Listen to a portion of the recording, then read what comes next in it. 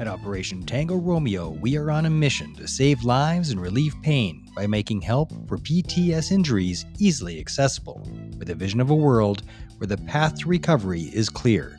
I am your OPSO, Mark Meinke, and this is Operation Tango Romeo, the Trauma Recovery Podcast. Good morning, all you beautiful people out there. Thank you for tuning in to another edition of Operation Tango Romeo, the Trauma Recovery Podcast for veterans, first responders, and their families. I am absolutely thrilled today to have Ginny Virginia Burton. How are you? I'm doing well. How are you, Mark? So glad we could finally connect and make this happen. You are a busy, busy girl. I was just mentioning to you off air, a fella by the name of Joe Roberts who pushed a shopping cart across the country about 8 or so episodes ago. And he has a similar story to yours, but he flipped the switch in his 20s when suddenly he went, holy crap, what am I doing? And had his holy moly moment and turned everything around. And that's very unusual that somebody is able to go from homeless and living under a bridge was his situation to turning himself around and becoming uber successful. Now, if I remember from your interviews, you were about 41 when you had that big turnaround for yourself? I was 40. Oh, you were 40, which is spectacular and really, really rare. What was that moment for you, Virginia, where all of a sudden it's like, okay, I'm 40 and I can't do this anymore. I've got to switch gears, because you switch gears in a spectacular fashion. What was that moment for you? Well, there were a lot of moments that happened over a long period of time. I just didn't have, I think, the awareness and the skill set in order to change it during a number of the previous moments. But when I was 40 years old, I was arrested for the last time in 2012, and I was looking at my fourth prison sentence. I knew that I had warrants out for my arrest, and I was really tired. I was being chased by the guy that I was married to, terrorized by him. I was stuck in a deep, deep pit of addiction, and whenever addiction is present in my life, that also brings about a tremendous amount of criminal activity, violence, and a number of other really, really uncomfortable and destructive things that were very familiar to me for a long time. But when, and I didn't want to be in that situation when I was in it, but because of the beast of addiction, I was unable to pull myself out of it. So when I was actually arrested, finally, December 5th of 2012, I knew that was my opportunity. In the moment, I did not want to be going to jail. I would have much rather have been getting high. However, there was another part of me that was much deeper that knew that this was my way out. And it didn't matter to me whether it was death, whether it was prison, or what situation removed me, but I knew that was my opportunity. And so because of the years of destruction that occurred previously, I had just gotten to this point in my life where it didn't matter what it took. I was going to figure it out. I have a cousin who's been in and out of jail. We're the same age. And in and out of jail his whole life. He's back in again. Always seems to make the news every few years, so we can keep tabs on him. It's like, oh, look what he's up to now. Nothing ever horrible, just enough to put him back in the clink. But every time he gets out, every single time, he hangs out with the same people. So he's got no hope whatsoever, because he keeps getting back with the same people. What were some of the rules that you decided on that kept you straight? Yeah, I had to change people, places, and things. And I understand that, you go back into the same environment. If you haven't changed patterns while you have that separation, and sometimes it's really hard to change patterns because we're not really given any new information when we go into these settings, when we go into institutions, jails or prisons, or even psych wards, and often treatment centers. Our situation is addressed one-dimensionally, essentially. So when you're arrested, you're just being incarcerated. It's essentially a consequence to an action or a behavior, and so which. That's an opportunity right there for an implementation of services, which is not something that often occurs. So So what I had to do is I had to recognize that I had to do whatever it took. So I had to recreate my environments.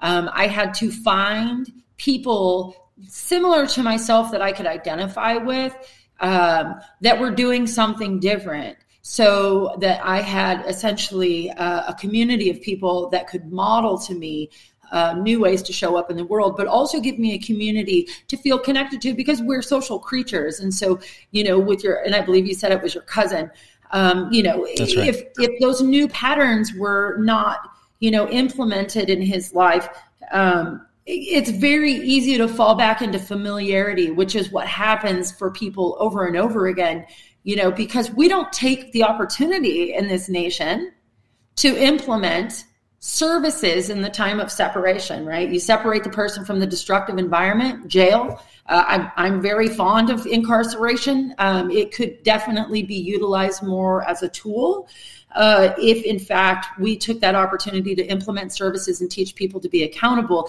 and give them a skill set to actually practice once they're let back out into the community. So what should that look like? Because right now we have a system of punishment, not a system of judgment, and certainly not a system of fixing people. Sure. We're not rehabilitating anybody. And if we were to switch gears like some nations have done, Norway, Sweden, etc., they try to fix people, because if you're in jail, something's broken inside you. That's why you're there. What should that look like? What should the prison system look like? Yeah, I mean, and I would challenge whether or not that's, that we're essentially punishing, we're more warehousing. There are definitely states, I think, that are more geared towards punishment. But we're doing a lot of warehousing. So we're just kind of holding people in a cesspool, essentially. It's kind of like, throwing folks in stagnant water and expecting them not to be impacted by the bacteria, right? And so we come out with a whole nother skill set, but it's just not one that helps us to be successful in our communities. And so in my ideal separation setting for myself, and I'll tell you why I believe this. As I'm writing my book, I'm identifying these different times when an intervention could have been very effective in my life, where I was separated, but because the appropriate information was not intervened into my circumstances, I ended up doing the same thing. And so, so let's just say Ginny goes out and relapses, and I commit some crimes, because of course, when I relapse, I require a tremendous amount of drugs in order to blot out the reality of everything that I just threw away, trying to, address whatever thing that I was very uncomfortable with addressing, that propelled me toward, picking up drugs again. And, so I'm arrested because I've, accrued a number of felony charges, and I'm facing a sentence, right? And so at that time, what needs to happen, in my opinion, is I need to be assessed. I need to have a holistic, in-depth needs assessment, which occurs that addresses, all of the underlying areas of issues, right? Like housing situations, past relationships, education, financing and budgeting, parenting, whatever things actually apply to my circumstances. And, once we identify the areas of need, and we have the separation, and what does separation mean? Separation means that we remove the person from that relationship with chemicals. We remove the person from the relationship with the abuse or the trauma or whatever kind of circumstances they were experiencing, while they were, in that destructive environment, right? Because when you have a clear mind, it is far more likely that the implementation of services are going to be more effective. And so, so we then implement services that are necessary. We create the sentence around that. I think we need to give people options depending on the level of crime. And the options need to be, do we divert to an intensive outpatient program in the community? Or do we keep the person inside for a period of time and then graduate them into different levels where then we can eventually transition them into the community where they're able to take care of themselves? And we teach people about accountability. We teach people about not just keeping people in the community safe, but treating themselves in a way where they keep themselves safe. When we teach people how to take responsibility for their lives and how to live in a way where they're contributing to their own success and stability, but also contributing to the community, I think that's the ideal situation. And we need to have supports around that where we're not just focusing on when they're inside, but we transition them out into the community and we continue to support them. We help them to gain educations that help them to have living wage jobs. We teach them how to be present in the lives of their children.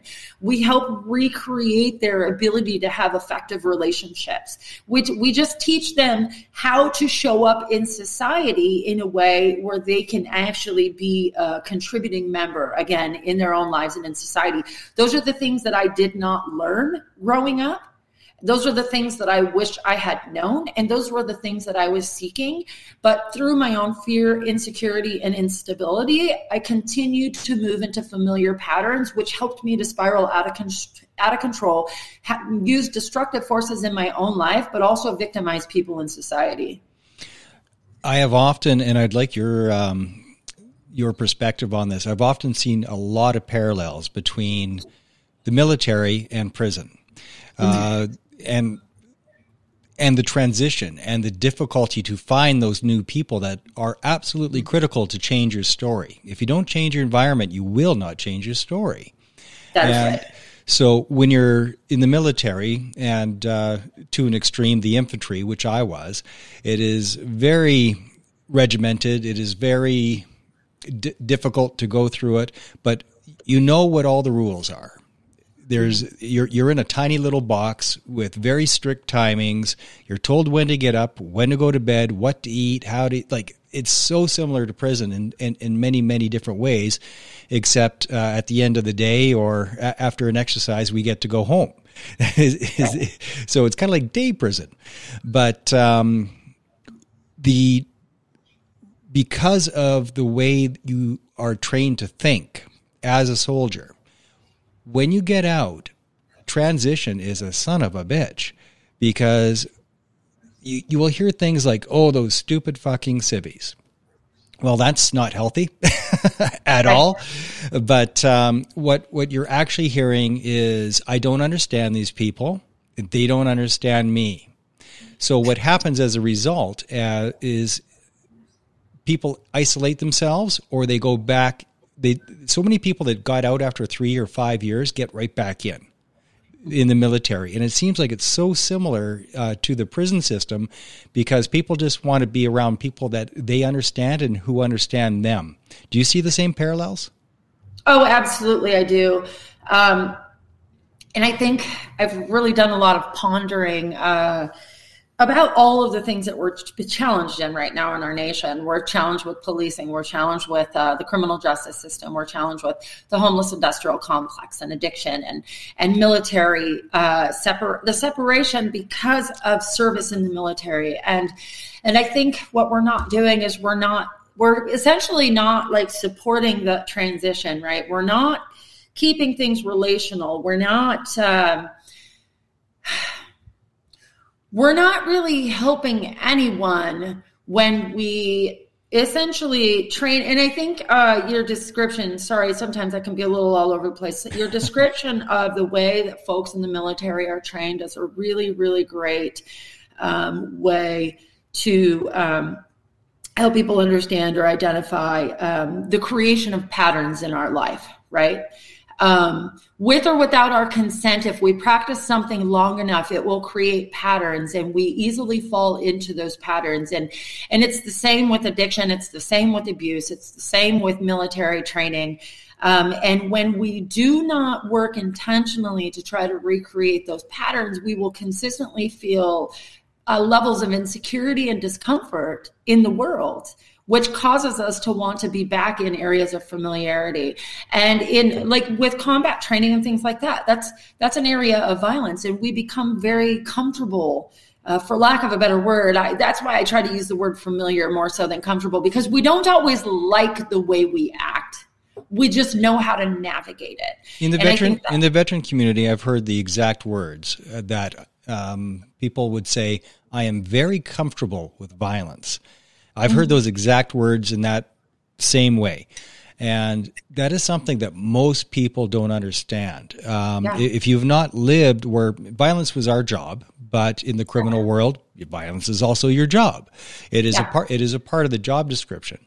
And to be able to commit violence, just because you're in a uniform doesn't make it any less horrific than if you're doing it in a criminal way. It still has the same damage to your soul when you hurt somebody else.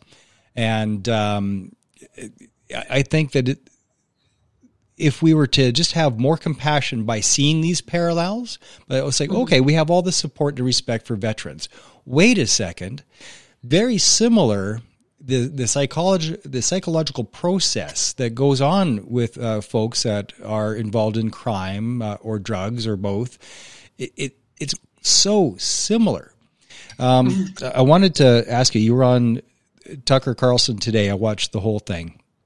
And Tucker, I quite enjoy his show sometimes. However, he is such a douche when it comes to addiction.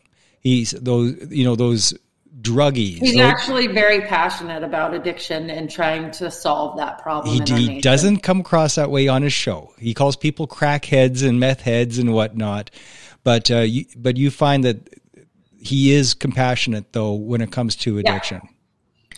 Well, and I'll just do a placeholder here. And I think sometimes, I don't think it's probably any different in the military, but I will not pretend that I cannot identify my own people sometimes as meth heads or crackheads. So, and I hold that space to be able to do so because I can identify. So I don't necessarily, I don't judge people for being, for feeling like they have the ability to do that unless it's in a really sensitive situation and they're purposely offending folks. I don't watch the news. So I didn't even know who Tucker was when he invited me onto the show. This is the biggest show in mainstream news. I learned that. I had to Google him after I was invited on.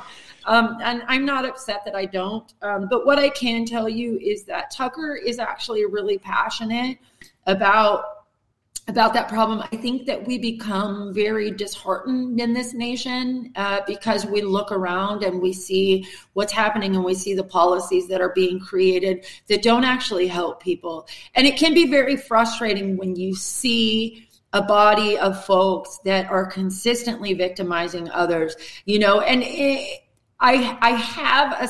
I'm just as human as anybody else. When I see somebody that is consistently destroying their lives, that does not mean that I immediately identify with my challenge in stopping using drugs. Sometimes I just want them to stop. Just why do you keep doing this to your life? Well, it's no different than the reason that I kept doing it to my life. But I'm in this place now where I have arrested my disease and I cannot use one day at a time. That doesn't mean that I don't have to focus every morning when I get up and say, all right, keep me clean today, God, help me make the right decisions. Because I do recognize that it's only one choice. I'm one choice away from ending up right back where I was. I have not recovered. I haven't transcended my past without the chance of going back. It's very much a real thing. But there sometimes is a separation where I'm like, why can't you just stop? Well, because the beast is as big in that person, right? And so, but it can, there are levels of frustration. And I want to say this, I really believe, based on my conversation with Tucker, his challenge is less with the folks that are in addiction and more with the people that are creating the policies around it. So the entire situation can be very frustrating. I know that I'm frustrated with a lot of the metropolitan cities that are driving these policies that are essentially helping to kill my people. And I call them my people because anybody that's struggling with a vulnerability and addiction, those are folks that don't know how to get themselves out of their circumstances. And I consider those my people. And when you have a lack of awareness awareness, but we have leadership that thinks that they know best, but their leadership is causing more destruction. That's problematic. And I think that his anger and frustration is more focused on that, but he is no more or less human than anybody else. So it just comes out that way. Last summer, my wife and I spent a week in downtown Victoria, which is on Vancouver Island. And I lived there about almost 30 years ago, and it was spectacular. Now it is a dump. And it is full of addicted people living in tents on the street. And it has become a haven. Homeless people that are homeless and addicted flock from all over North America to hang out and live in Victoria because the weather is quite decent all year round. So what is that city doing wrong? Because they're making it a haven out of a place of compassion, but it's not working. It's making it worse somehow. How can municipalities do it right, and what are they doing wrong? Yeah, well, and they're doing it in Seattle, and they're doing it in San Francisco also. Same crowd. They're inviting people to come there and be sick and commit crimes and to not have any accountability. For the addict, that is a utopia. The addict, again, I want to say this. If I were to use drugs today, the person you're having a conversation with would not be the person that you would be interacting with. You would be interacting with a very different part of me that was incapable of touching where I'm at right now, because I would be governed by this huge beast. And I also want to say this, that I spent a tremendous period of time, and it was like purgatory through this last relapse that I had in 2011 and 2012, because I did not want to be using, but I could not stop myself. I didn't want to live in squalor. I didn't want to have abscesses and sores all over my body. I did not want to have to compromise my integrity to even breathe and live and eat. I didn't want to have to victimize other people, but I did not have control over my own behavior. I knew that it was a one-way ticket to hell. What municipalities are doing wrong is they're supporting this kind of dereliction, and they're calling it compassion. So, but who's compassionate about the children that these addicts have abandoned? Well, they're just ending up in the foster system, and they're cycling out. And at a certain age, they're no longer important, and we're just preparing them for the prison system and addiction and homelessness. So, that's just one small factor. Addiction is not a victimless crime. What we need to be doing different is we need to be creating an opportunity for separation. And as I went over this before, separation from the destructive environment, separating the person from the destructive sources such as addiction, criminal behavior, abuse, and violence, implementing necessary services after an assessment that is created by people with lived experience. That's one of the things I think is problematic, is that we're not involving lived experience. And I don't mean the addict that is in active addiction. I don't mean the person that is utilizing the services at the time. I mean people that have transcended that space and have actually learned to be accountable in their own lives and are no longer dependent on the services that are being offered. And then we need to teach those people how to be accountable. That's exactly what municipalities are doing incorrectly. In the past, we had an over-incarceration with no implementation of services. Now we've went all the way to this other side of the pendulum, where we have no criminalization, no separation, and no accountability. What needs to happen is we need to not do away with our prison system. We're not other countries. We have the highest rate of murders. We have the highest rate of violent crimes.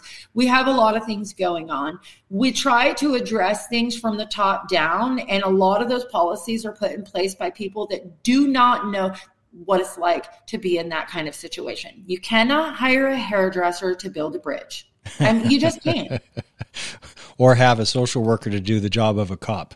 And you can't no. Because and I'm going to tell you, I'm going to give you a little story on that, and I appreciate that you brought that up. So I served in a social service setting for a long period of time.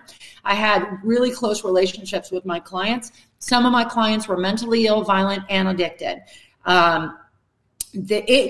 There was, right before I went back to the university or went back to school and I went to the University of Washington, I had a client, 6'4" man, very aggressive, very vocal, has the ability and the willingness to be violent when necessary, did not always have control of his faculties. And he was an amphetamine and a stimulant user. He liked to use methamphetamine and he liked to use cocaine. What those two drugs do is they keep people up for an extended period of time. They cause a person to not have to eat. What that causes after being up for a number of days, not drinking and eating appropriately is you experience hallucinations and delusions. You often will imagine that things are happening in ways that they don't actually or not actually happening. This gentleman came into the office. He had a relationship with me where he felt comfortable to express his anger. This could be very intimidating to a lot of the staff. I felt comfortable enough to engage with him in a setting where I was not enclosed in an office. He believed that a woman had been raped and beaten up the street. He had a knife in his hand. He had already cut himself. The staff were going crazy. He was already kicked out of the facility. He allowed me to accompany him up the road. I brought 2 other staff with me just for my own safety and in case 911 needed to be called, in case another person was harmed. I convinced him eventually to give me the knife. 3 police officers did show up. I knew that he needed a mental health intervention. 1 police officer was a veteran. 2 police officers were fairly new. And again, I want to reiterate that this is a man that I had gained a tremendous amount of rapport with. The majority of our social workers, and not to stereotype, but they're 20-something-year-old privileged, for lack of, I hate that word, but the bottom line is they come from environments where they don't experience these kind of things. Sometimes you'll get some that are a little bit older. Often they're white. People of color do not identify with the majority of white people.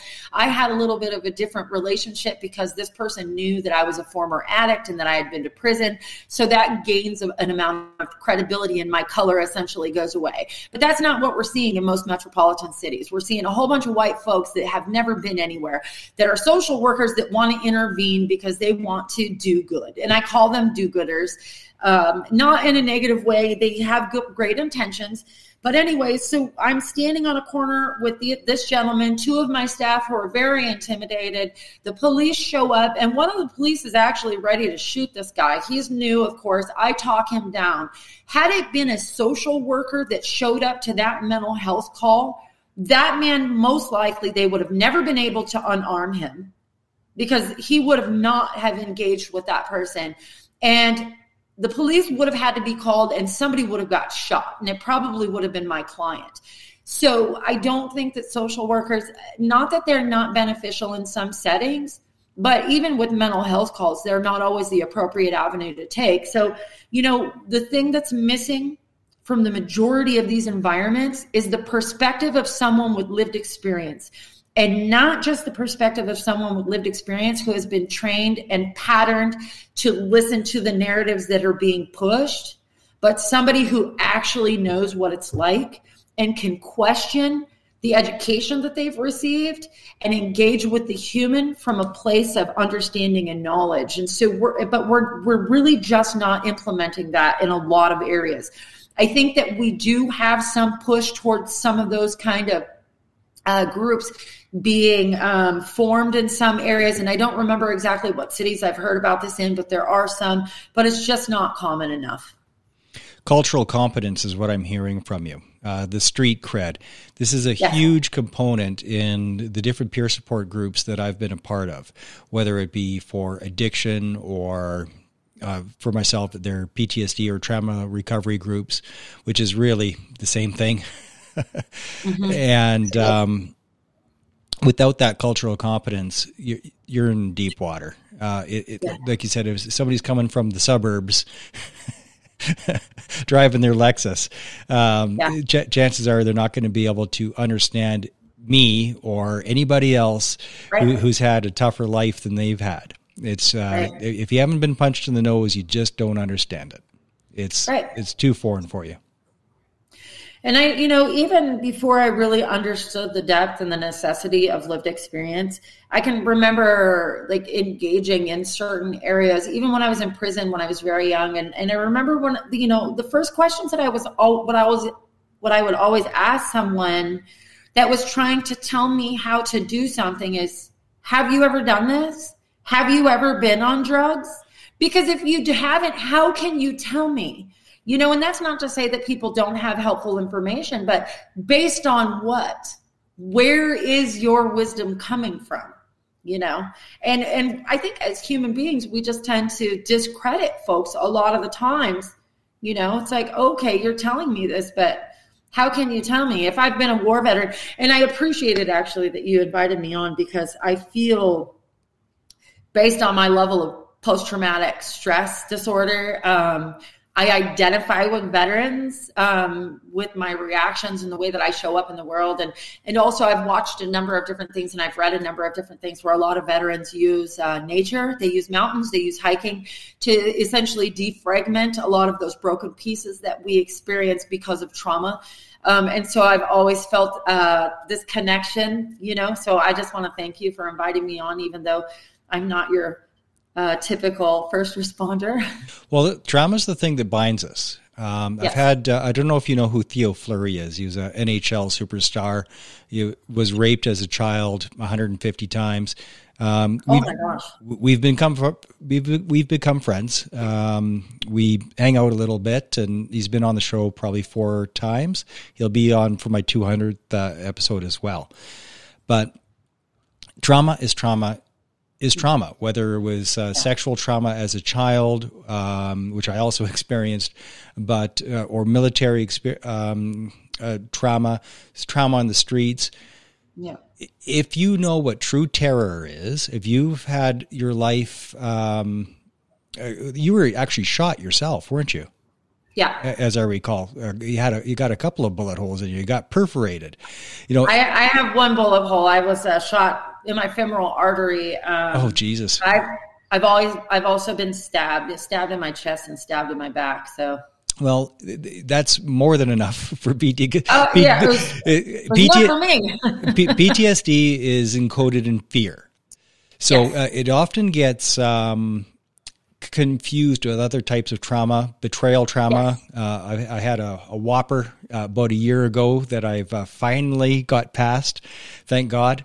So there's other types of trauma, but they're not PTSD. PTSD is encoded in fear, which is where the hypervigilance, and this is where, of course, you can understand and relate to combat veterans or any first responder. That hypervigilance of being able to be aware of your environment in a way that others just aren't. My wife cannot believe the things that I see and hear. She goes, like, what? Where? Right there. And it's all I could hear. It's screaming in my ear. It's screaming in my ear, and you didn't even know that was happening.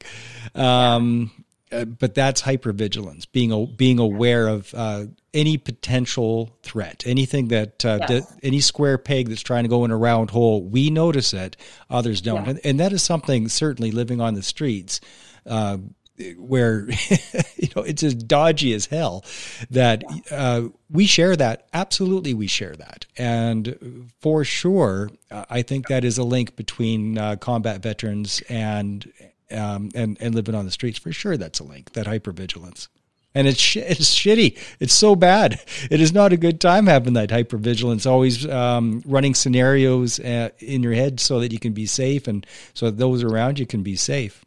What I wanted to ask you is there's very few maxims in life, but very few absolutes. But I have found, and I would like to see if you agree, that you can only treat yourself the way you believe you deserve to be treated. In other words, you can only rise to your level of self-concept, which brings us back to the first question I asked you.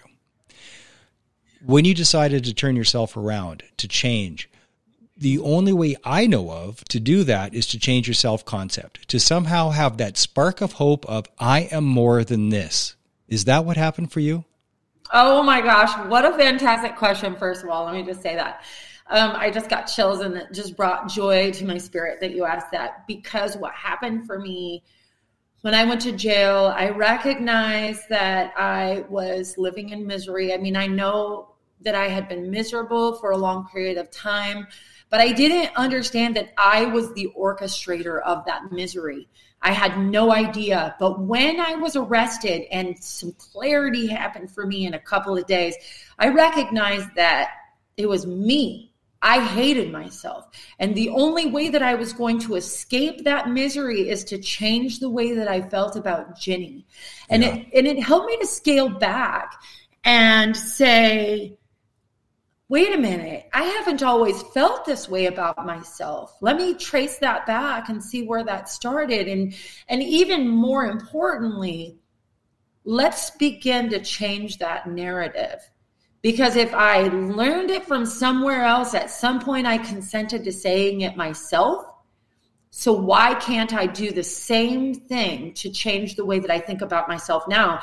And so while I was incarcerated, mind you, I didn't have to go back to prison a fourth time. I ended up fighting and getting a drug court sentence. But during that entire process of incarceration while I was in jail, which was really, really necessary, and I'm so grateful for it, and I looked at it like this. I was like, this is the last time that I'm going to get this kind of unadulterated opportunity to work on Ginny. So let's take every moment possible and try to change not just how I feel about myself, but how I show up in life. And I did. And I started to tell myself, I wrote a list. I started talking to myself in the mirror every day. And I started to tell myself something very different. So yes, absolutely. I had to fundamentally change how I saw myself, how I engaged with myself, how I interacted with myself. I had to take a look at the things outside of me.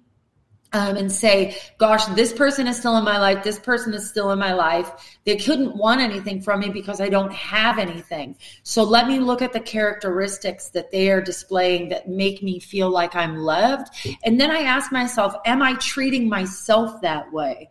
And so I just really started to implement some fundamentals like that. And today, I'm going to tell you, my life is so different.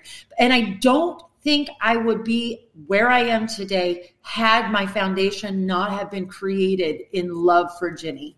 Was this transition completely internal? Was this 100% introspection where you just looked into yourself and said, I think I am more?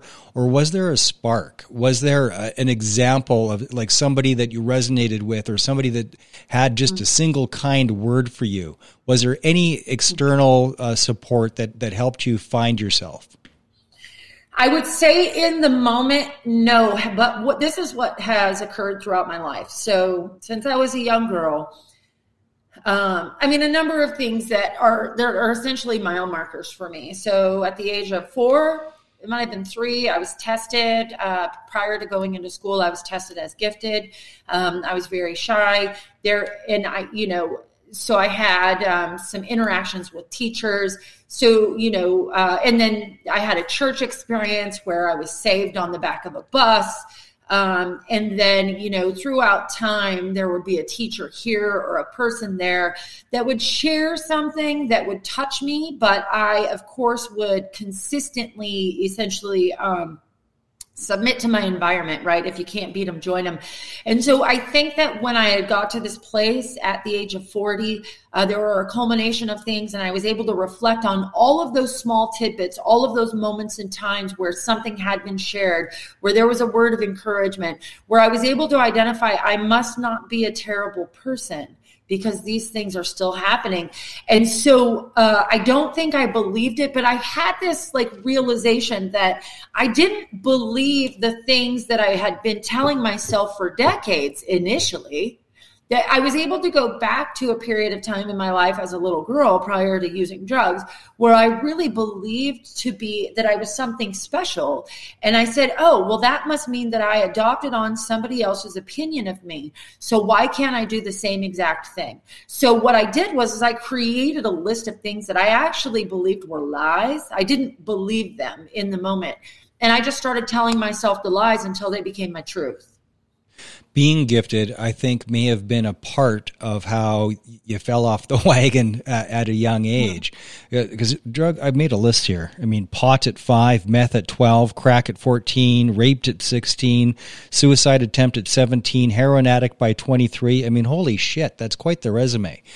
And disconnection is the pain. We talked earlier about transitioning from the military or prison, and how that there's nobody to relate to.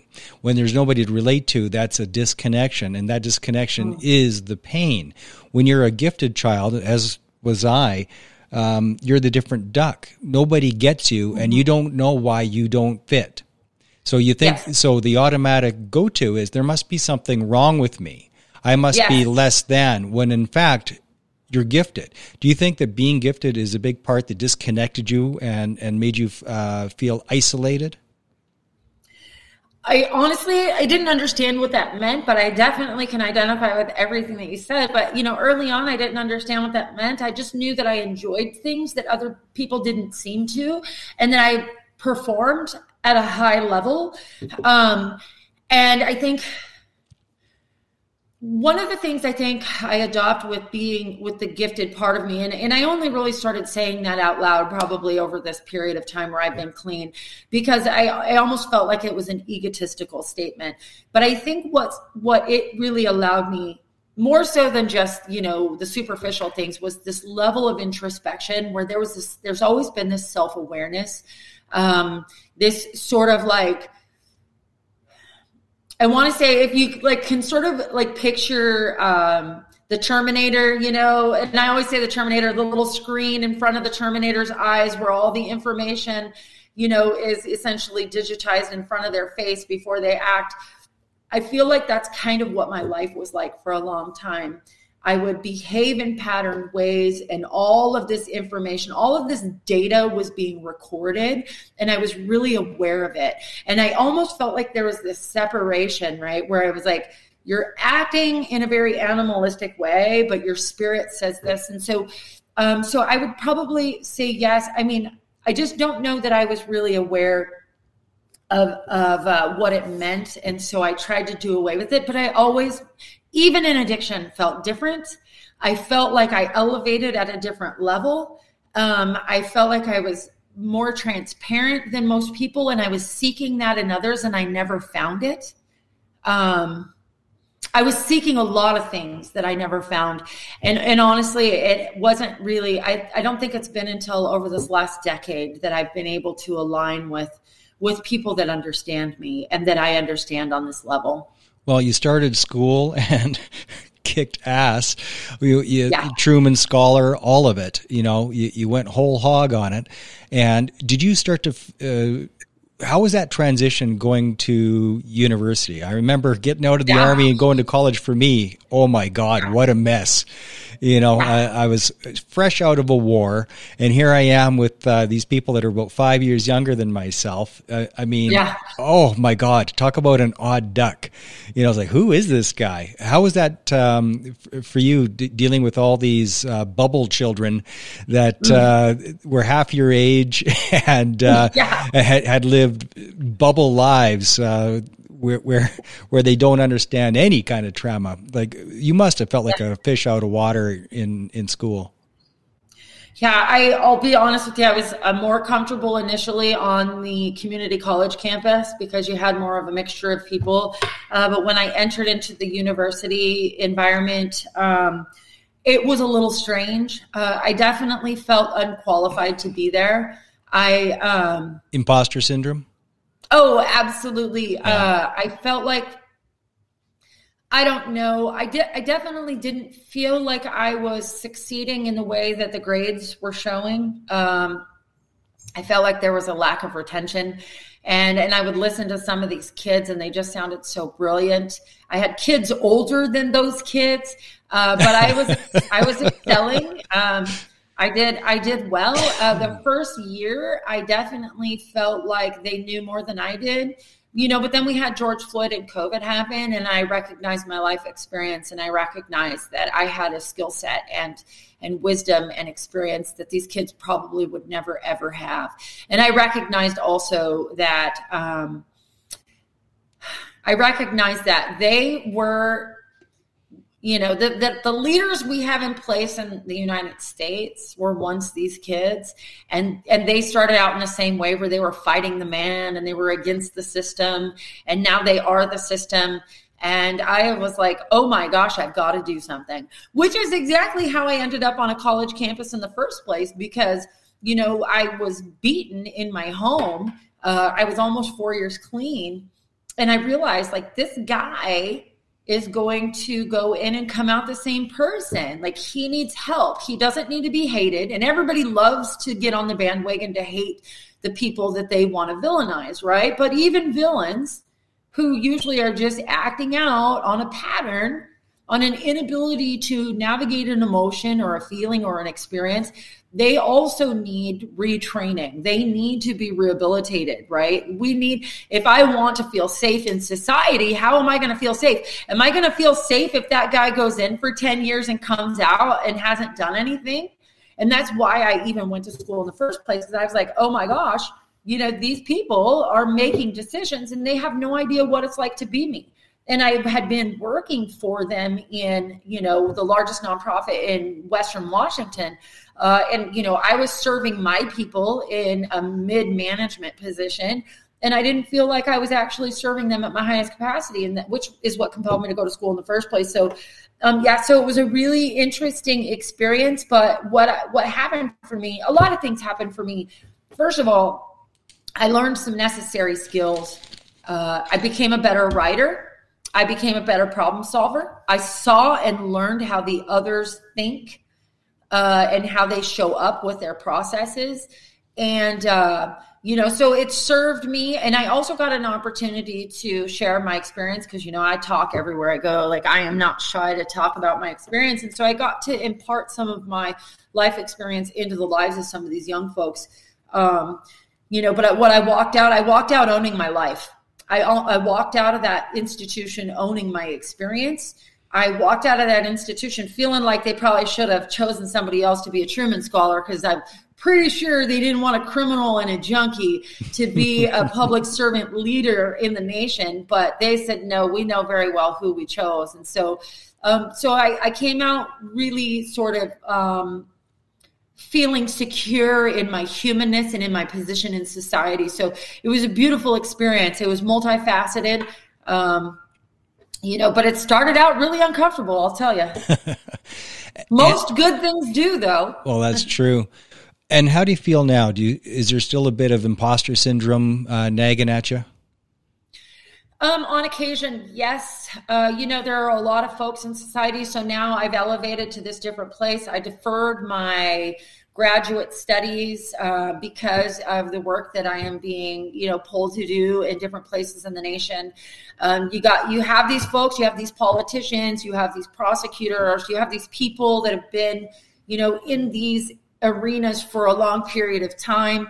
But I have to, and they've been doing these things, so they have these built-in patterns, these consented places that everybody is functioning from. And I only say that because we all decide to agree that, oh yeah, that guy sounds like he knows what he's talking about, so we're just going to follow that, and we're all going to adopt on that narrative. So that must mean that's the truth, right? And what I've had to really recognize is I'm a disruptor. I'm coming in and disrupting with a different kind of experience, one that's lived. And so I often find myself saying, oh, maybe I don't know. Same kind of thing as the university campus. But then I'm like, yes, I do. I do know. And what that's doing is it's forging these alliances with folks, and some very influential and very intelligent folks that are serving in some of these positions. And they're saying, no, you're spot on. And, but I still have these voices, literal people, not the internal voices, there are those too, but that's a whole other conversation for another show, I'm sure. But, there are these folks that, come in and they're like, you don't know what you're talking about. You're just coming in like you caught this wave and you think, And, you know, and I get to then follow back their experience and say, well, how do they know? They don't know. And so, can you hear me? No, I can. I just, I got some background noise that I was like, is that you or is that me? What's going on? Well, there's a garbage truck right out in front of my house. Me right too. We got synchronicity going on here. Nice. So I was wondering if it was your garbage truck or my garbage truck. It was meant to be. So, so there's a little bit of the imposter syndrome that still goes on, but you know, I have this, there's this psychotherapist who's dead now, but who's written a bunch of stuff. You may or may not know him, Albert Ellis. He created rational emotive behavior therapy. And I have read and utilized a lot of his processes since I've gotten clean. And what I've done is I've learned how to implement a process of rational questioning with myself, where I get the opportunity to bring myself back into the present moment. You know, and the bottom line is like what I do anytime I start to feel uncomfortable, like maybe I want to quit, is I just scale back. And my voices of imposter syndrome actually will sometimes try to encourage me to just give up. But I get the opportunity to scale back and look at the step that is in front of me, just focus on what's next, what is mine, what's not mine, how can I focus on mine and get mine done and show up for the people that are actually believing in me and ignore the rest of the crap that's going on. So, you know, my life is a constant battle between the personalities in here, the personalities out there, and just showing up for what I'm being asked to do. Self-care is so incredibly critical. How do you stay level and make sure that you don't relapse? What is the self-care that you've been mountain climbing, like straight up a great big wall of ice and rock? Holy crap. I rock climb. I actually used to teach it, so I know that world reasonably well. What got you into rock and ice climbing? Well, I'll tell you, rock and ice climbing, I'm afraid of heights. I'm terrified so of heights. You're a counterphobe then.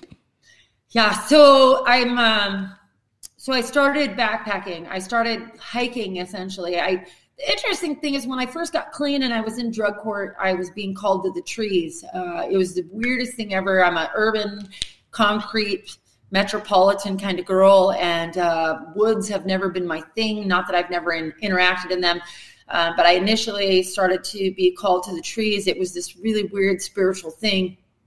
And what happened for me when I was in those natural environments is that they helped me to feel settled internally, and it just continued to evolve, and it evolved into hiking, and then it evolved into backpacking and solo backpacking, and based on the work that I've done since I've gotten clean, as I've been in these fields of service where I'm essentially absorbing other people's traumas and experiences, and the mountains have allowed me to sustain that, essentially, for lack of a better phrase, to sustain that and to complete my own foundation, because I've had to implement an entirely new foundation, right? Like try to teach myself how to be a strong child, how to feel, how to have all of these experiences and to not feel abnormal in that, how to try to be a parent. And so then what happened is I joined this church and I met this guy, and he taught me how to mountaineer. He took me on some mountain climbs, and there have been some experiences where I've missed summits because of my fear of heights. Well, you know, because I was afraid to rock climb, or I was afraid to, you know, go up this ice wall or what have you. And so I have been hounding some of my friends since around the beginning of COVID to teach me some rock skills, so that I don't have to miss any more summits, so that I can do some more challenging things. And I did this backpack trip in 2019 before I started school, and I found this amazing mountain called Bears Breast Mountain in Washington State. It's a granite mountain.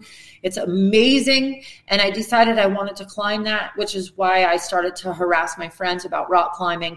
So I just went to Utah recently, and that's just what I do. When I'm afraid of something, I want to face it. I want to learn about it. I want to create muscle memory around it so that it does not control my life anymore. That's not to say that I don't have a healthy relationship with whatever the fear is.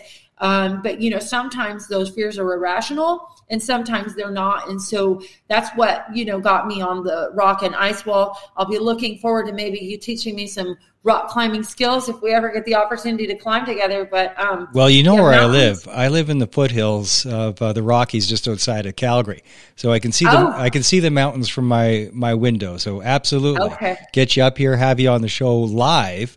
I would love that in the studio. But I'll show you around 100%. Awesome. I wanted to circle back. There's so many things that you twigged with me. What I'm hearing a lot from you is compassion. Hurt people. If you knew better, you do better. And everybody has a story. I think that's the number one lesson when I'm talking with police officers, the wiser ones that are a little bit older. They're slow to judge and quick to be curious and try to understand where people are coming from, because everybody has a story. If you just snap to judgment, you're going to screw up. I have a parking lot story of when I was a realtor. I walk on the parking lot, and there's a guy with his windows down, and there's a pile of garbage just outside of his window of oyster cans. And so all I see is this asshole that's littering in my parking lot, right? Yeah. And so I give him what for, and all 12 feet tall of him gets out of the car. I'm like, oh boy, I just made a big mistake. Yeah. But the bigger mistake was that when I heard him say, look, man, I'm just having a really bad day. I went, I'm an asshole. Yeah. I'm the asshole here, not you. I didn't take that moment to take a breath. That hurt people, that everybody's got a story. And so I apologized to him. I helped him clean it up. And then we had a little chat. You know, and if you take that breath to realize that when somebody's doing something that is just off, whether it's throwing garbage out their window or whatever it is, there's a reason, not an excuse. And that's where people get hung up. They get hung up on, well, that's no excuse. I'm not talking about excuses. I'm talking about reasons and compassion. And instead of proclaiming your superiority over somebody else, how could you do that? Well, okay, what you're saying is you are better than that person. Right.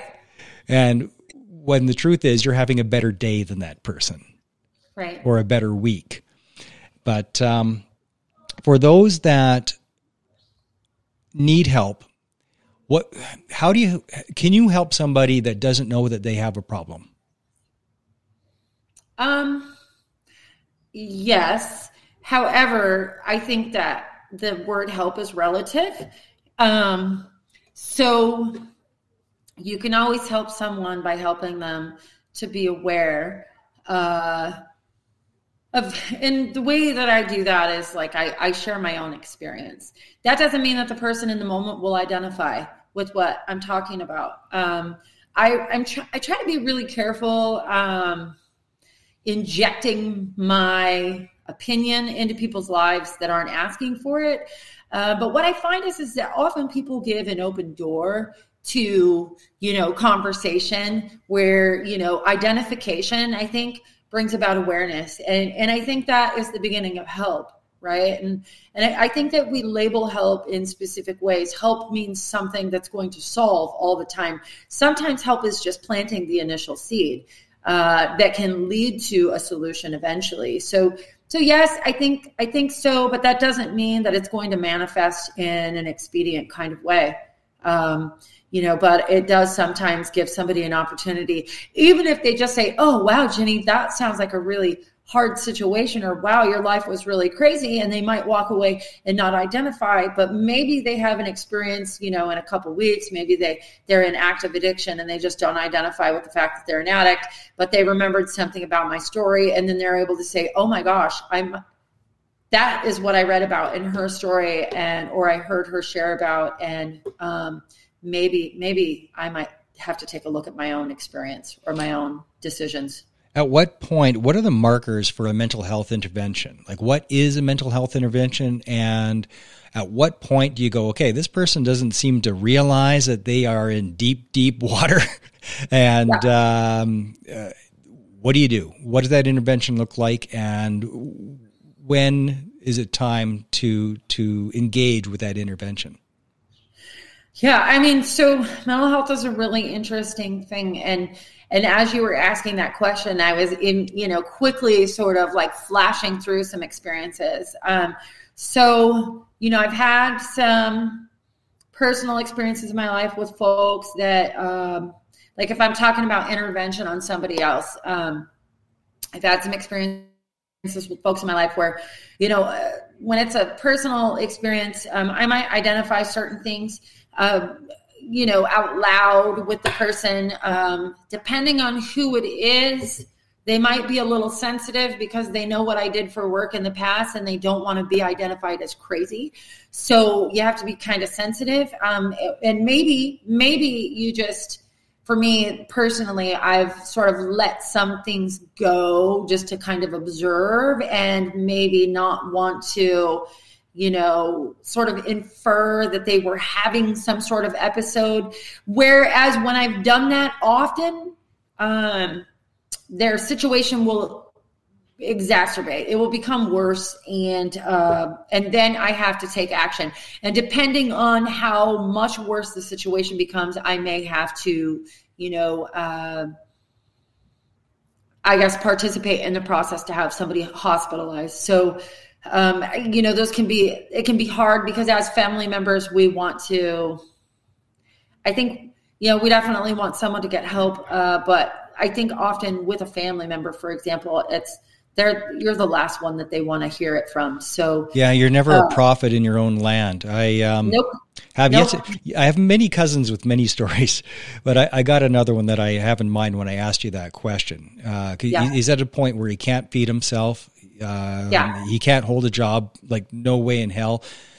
Got into a negative feedback loop where because he's weird, he got isolated. Because he's isolated, he's getting weirder, and to full on hermit. And that isolation has gone so far for so many years that it's straight on break with reality. Right? Because facing the reality of the situation is so painful, he lives in a different reality, where he's the man, but he isn't.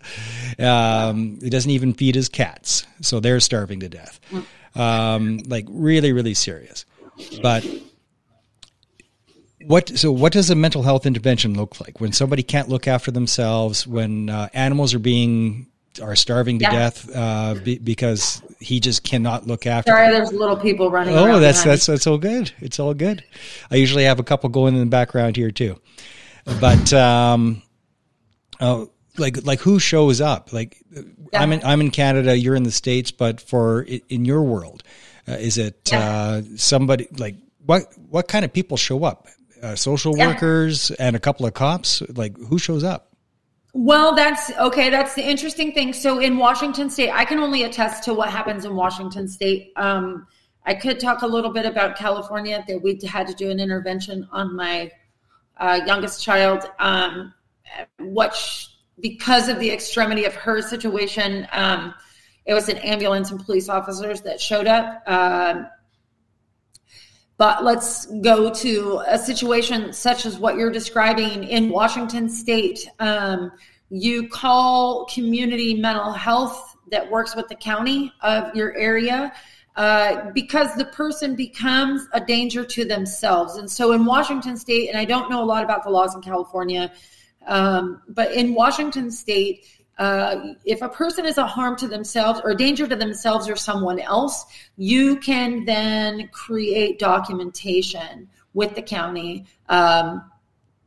What the heck is it called? I don't remember the acronym, but you create documentation with them. They will have mental health counselors, very normal looking, uniformed people, come out and do an assessment on that individual.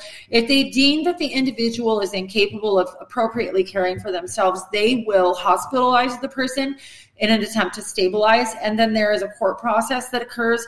If they believe and you believe that the person still needs further supports, they will keep the person hospitalized if the court deems that as necessary. And so, in my experience, unless you have like sort of a violent experience with the person, the police won't show up, but the county mental health professionals will. Roger that. Well, we're just about at time, my friend. What's next for you? What do you got cooking? Yep. So a lot of good things happening. So I'm working with the state of Tennessee to implement. Let me change that word, not implement, but to develop this national nonprofit, the network that I talked about on Tucker Carlson. We're actually rebranding the name. It's a slow process. It's not folding out as quickly as we initially expected, which of course is kind of the case. I am actually going to be moving back to Washington State for a period of time as we develop that. I won't be moving to Tennessee initially. Maybe I will in the future. I don't know.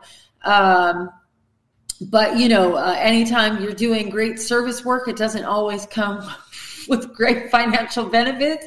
And California is a little bit expensive. I was previously working with a nonprofit here in North San Diego County. But we have ventured off in different directions. And so, which is what's compelling me to head back to Washington. I am going to attempt to do a couple things there. So trying to create this national network of folks and folks similar to myself, not just addicts, but anybody that's overcome vulnerabilities, and to find these nonprofits that are spread throughout the nation that were created. And most of these programs are going to be created by people with lived experience whose focus is really growing people beyond the need for dependency. And we're really going to try to change policies in our nation so that our social safety net is set up to actually help people grow beyond that need. And I'll be really honest with you, I want to try to work on creating or recreating policies that actually have a criminal element to addiction things, because I think it's necessary for people to be arrested and to be separated. What we're seeing in a lot of, and you talked about it in Vancouver, but what we're seeing a lot in some of these metropolitan cities are that people like me are dying in feces and tents and open air drug markets, and we're accommodating their decisions and their choices. And I'm certain the things that we're not highlighting are the foster systems and juvenile corrections, where the kids that are affected because their parents are in these situations, are actually spiraling out of control in the same direction. And so, my goal really is to create a rehabilitative system network in our nation and get folks to sign on to helping me do that. Well, absolutely beautiful. And thank you for all the amazing work that you do. And Ginny, Thank you for being here with me today and sharing your story with my audience. Thanks so much, Mark. I really appreciate your time and our alignment. It's been really, really enjoyable. Thank you. You bet. And please stay on the line. Of course, we will do this again. Okay. You're listening to Operation Tango Romeo, the trauma recovery podcast for veterans, first responders, and their families.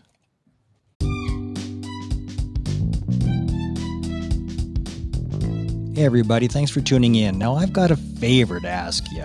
And I know everybody asks for the same favor, but it's really, really important.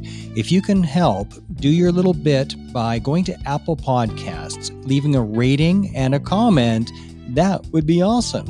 Also, on your favorite podcast platform, whether that be Spotify, Anchor, Google Podcasts, or whatever floats your boat and blows your hair back, please click follow. And if there's an option there for rating, please do so. And this is why.